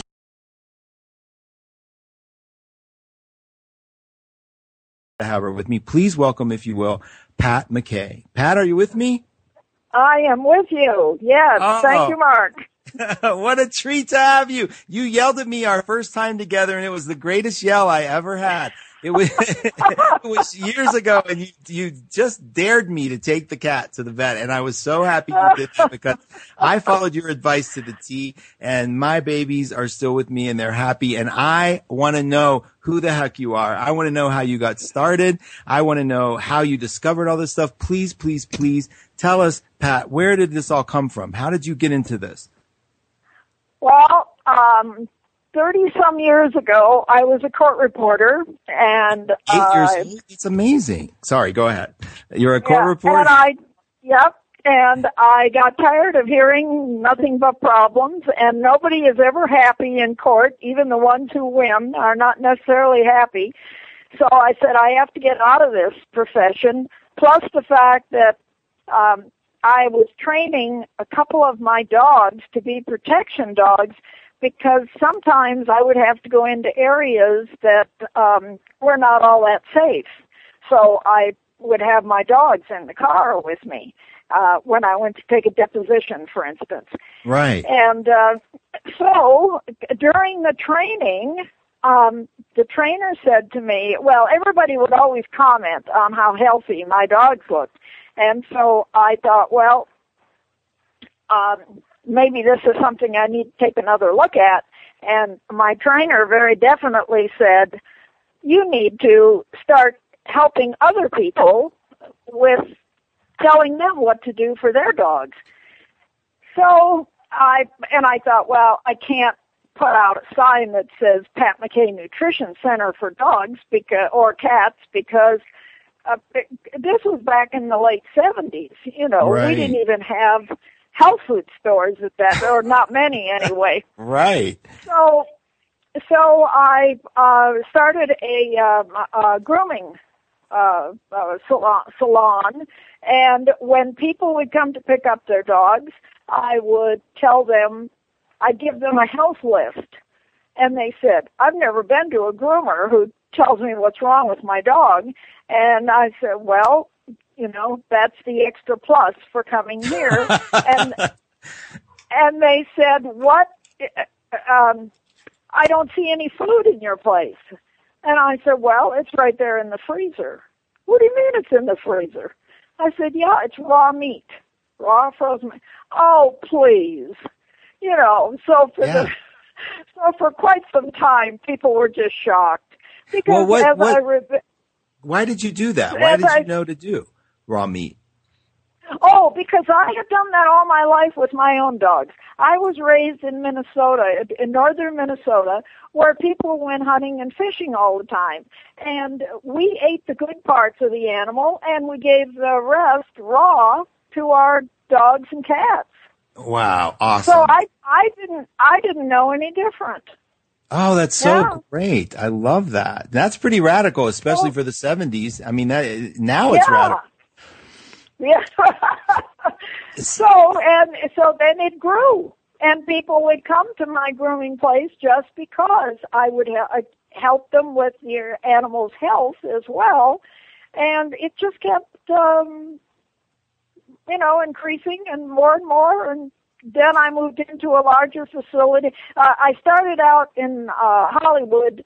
For anybody who's in the L.A. area, in about a mile from the Larchmont area, and then I moved the facility to Pasadena, and but all that area is, everybody. It's a residential. Everybody has dogs and cats, so it's right. Well, what's interesting to me is you. when I first discovered what you did, raw food was really scary in the minds of everybody. The vet didn't want to hear about it. My vets were like, don't do it, da da da. And I was like, to me, my vets I listened to the first time around. The second time around, I'm listening to you. And in your book, Raining Cats and Dogs, REIGN, that one, or I before E, whatever. And that book recommended that cats should not have any grains whatsoever, raw meat with a percentage of organ meat from the same animal, and then some vegetables, but no grains, no fruits. There's a list of the poisons that you list. And then what I learned from you was to make the meal soupy with water. Because, and listen, I did it to the T. My boys don't even know what a bowl of water to do with a bowl of water. They have no clue. It's soupy, it's raw meat, it's with the mix. And then you said the only thing we need to add is the herbs, the vitamins that you had formulated from an organic source. How did you get into making this stuff? I mean, that's where it just blows my mind. You ended up doing some kind of research, right? Because you're brilliant at this. Yes.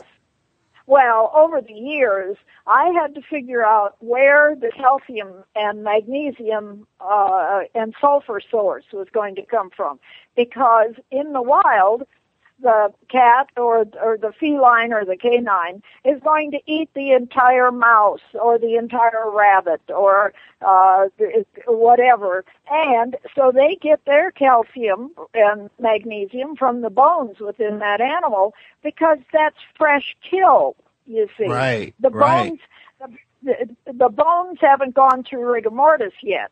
They eat the entire animal and everything is digested, absorbed, assimilated, and utilized. Well, you can't do that with domestic feeding. I mean, nobody's going to buy a dozen mice and let them run around the house for their cats to catch them. It isn't going to happen, you know. Oliver, get those mice out of your house. No, go ahead. Sorry.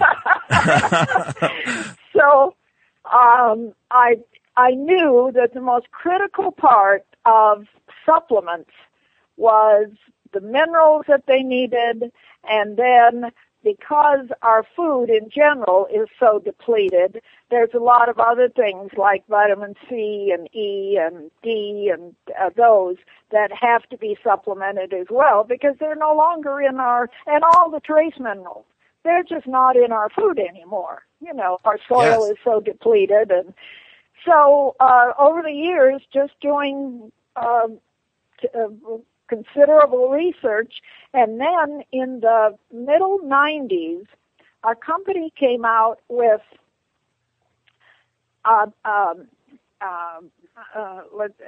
what they refer to as bioenhanced. In other words, the vitamins and minerals are literally grown in a culture so that they're alive. It's not like the synthetic vitamins that most people have, and that most supplements for people and animals, they're most of the vitamins and minerals they're taking are synthetics. Yes, they're not real anyway. Exactly. So when I heard about this company, I added that to my formula, and just totally different product completely. I mean, it's just I call it Bio-8, and it just absolutely is absorbed by the body just like food. And the vitamin C is real. Everything, all the vitamins are real. They're not synthetics. You know, most people, when they take vitamin C, they think they're taking vitamin C. They are not. They're taking ascorbic acid. Right. Absolutely. And they're allowed to and we're allowed. There's a lot of rules, a lot of federal regulations that allow them to call it that and to do that. But that's one thing that you made it really clear in your book is that you're not going to give your cat anything that is not fit for human consumption. And you talk a lot about going into a pet factory. I remember you in Raining Cats and Dogs, you talk about going into seeing manufacture what they do with these food and actually finding a leash in some of the food. I mean, it was horrifying. Yeah, It is. It's just horrifying. And you keep mentioning my book, but I want to tell people that everything that is in that book is now free on my website. People love that. do not have to buy. And I actually prefer that they go in and read my ebooks that are free, because some of the information in my printed book is now obsolete. Right, absolutely. You know, I remember that, I keep learning as I'm going along as well. And so now every time I learn something new, I can just pull up my ebook, change it, put in there what I've just learned. And you can't do that with a printed book. So no more printed books for me. Well, so Pat, is the website you want me to send them to patmckay.com? That's it. Okay, and can they buy the Bio Cow up there too? Can they get the powder? The Bio 8 and Bio 8. Is available. Yes, there's a shopping cart on there.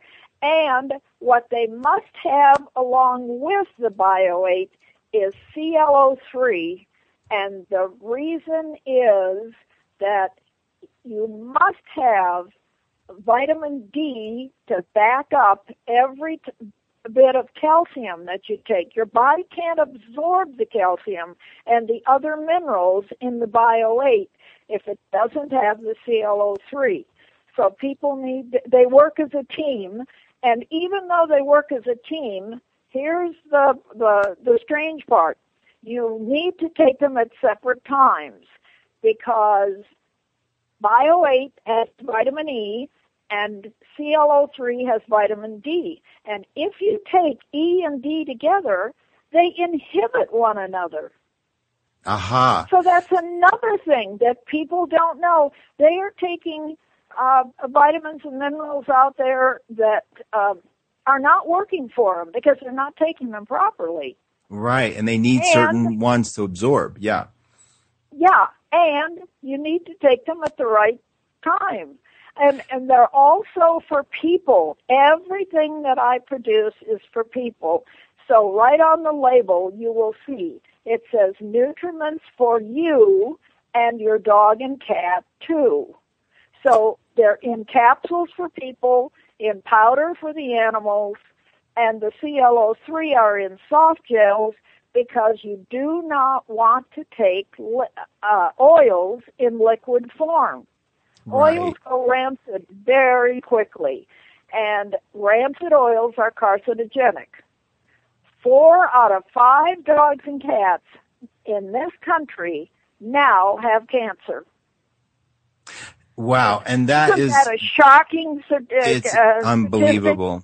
It is. It's unbelievable. And I know my sister's in the chat room. You know Debbie. When she found out, she had really just a string of bad luck with taking her son's dog, and then that dog got diagnosed with cancer and died. And then her baby, Pierce, had a tiny little nodule that she found, and they said that was cancerous. And she called you. She called me, and I told her about you. She calls you. And you guys totally flipped this around. And I was, when I just visited home, as everybody knows, I was just there. I watched her get that meat and raw meat and mix it in.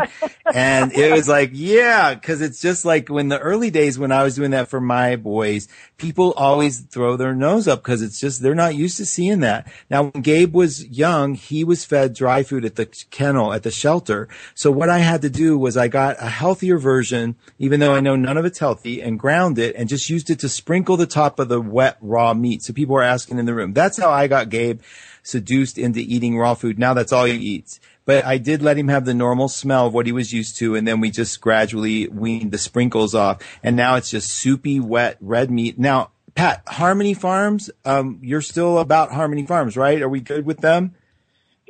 Yes. They're in right outside of L.A. in La Crescenta, California, and they produce my formula for the meals, for the raw food meals. They do an excellent job, and they have for years.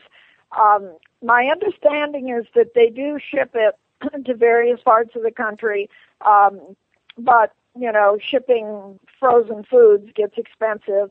So on my website, if people go to free ebooks and click on Pat McKay Raw Food Basic Recipe, they can find out how to make it themselves.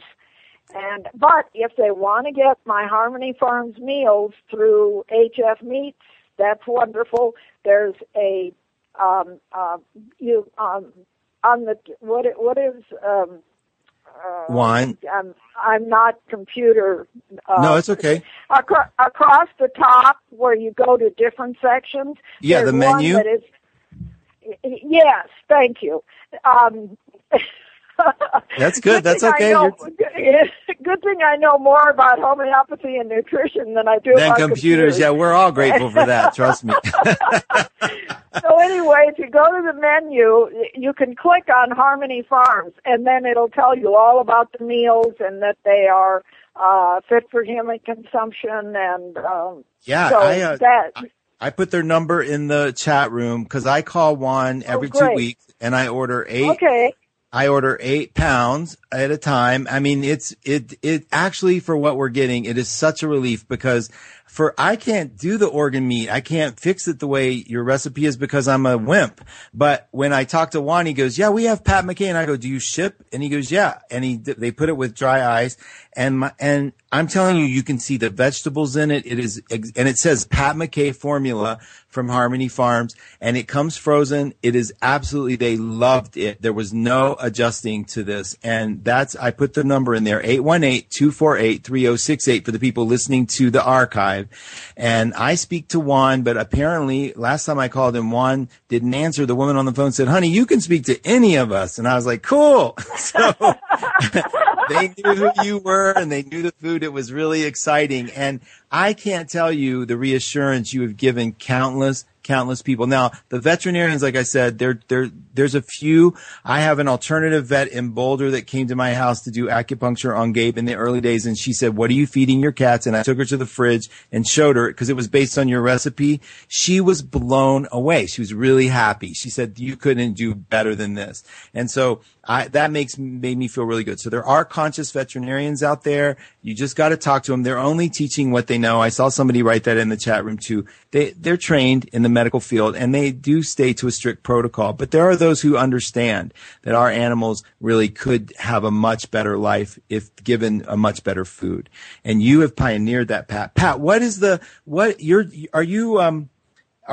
can people donate to any of the societies that you started, like the Homeopathic Society? What would you like people to be a part of? How can they support you to keep this going?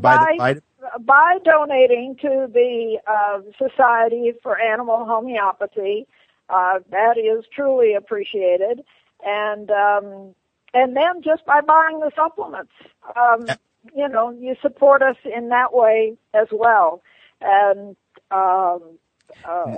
right on my home page, if you scroll down, there's, I of course have to have pictures of my own dogs. That's yay! Yes. And then toward the bottom of our whole page it says donate, and people can do it there. Oh, that's excellent. Now, right. Have you found? I mean, like, are you finding more and more people? Like, what's going on with the cancer thing? Are you literally finding that you're reversing the diagnosis? How is it?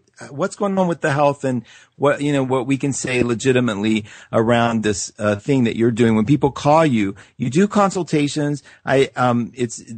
People can request a consultation with you, and there's a fee for it, which I appreciate, and I think there should be. But I know with my sister, with Debbie and Pierce, it seems like Pierce has completely done a rebound.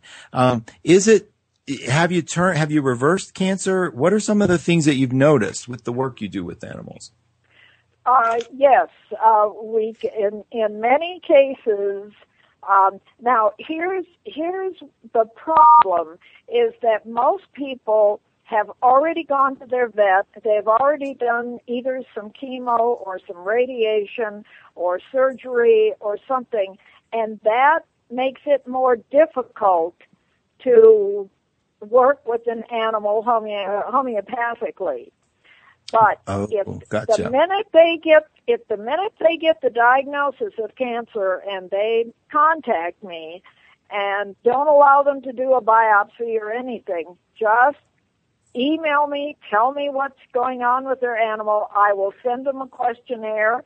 They fill it out, and sometimes we can turn them around. Usually, the problem is that it is too far along, and and the reason for that is animals instinctively hide their ailments. Right. They're not like people who complain over every little thing, and especially cats. And that's instinctive, because if you're in the wild, you must pretend that you feel great. Otherwise, you become somebody else's prey. Right. That's brilliant. That makes a lot of sense. Now, Pat, do you work with...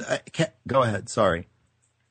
That's one of the main reasons, is that usually dogs and cats are, the cancer has already spread, so that it's difficult. But I like people to try. I mean, let's try and save them naturally through nutrition and homeopathy, as opposed to putting them through chemo and radiation, and they don't survive that. They don't. It's tough. And I hate It's got to be the hard. animals suffer. Yeah, I hate to see the animals suffer through it. And some veterinarians will tell you that they don't suffer any pain like people do. That's not true. Just because they don't moan and groan and carry on doesn't mean that they're not suffering in pain. They are, very true. just like people. Yeah. That's very true. So what were you... Well, I was wondering, do you also work with horses or other animals too, or do you mostly? I only work with carnivores, animals who eat meat. Okay. So I don't do any herbivores. So if Oliver gets sick, he can call you too, right? I bet you would make big. Go ahead. I actually have a free ebook called Healthy Foods, Happy People, and I make suggestions for people to eat according to their blood type, and to take my Bio-8 and CLO3.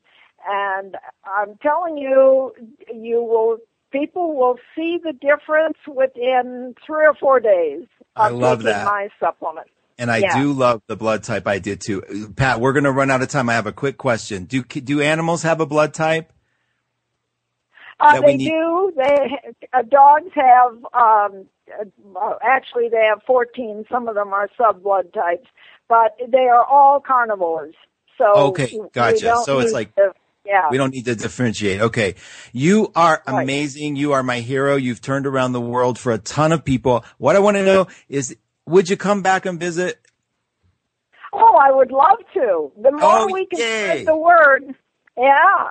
I mean, we've got a few million dogs and cats out there we need to help. So that's right. I love it. I'm going to make sure everybody knows your website. You're an amazing woman. Thank you for all your risks and all the bravery that you've done to get us the knowledge that we need, Pat. You're my hero. I know you're the hero for a lot of people. We are going to invite you back. Thank you so much. I'll get your website stuff back up there one more round. Thank you for the opportunity. Talk to you soon. Bet. Bye, honey. Thank you. Okay, bye.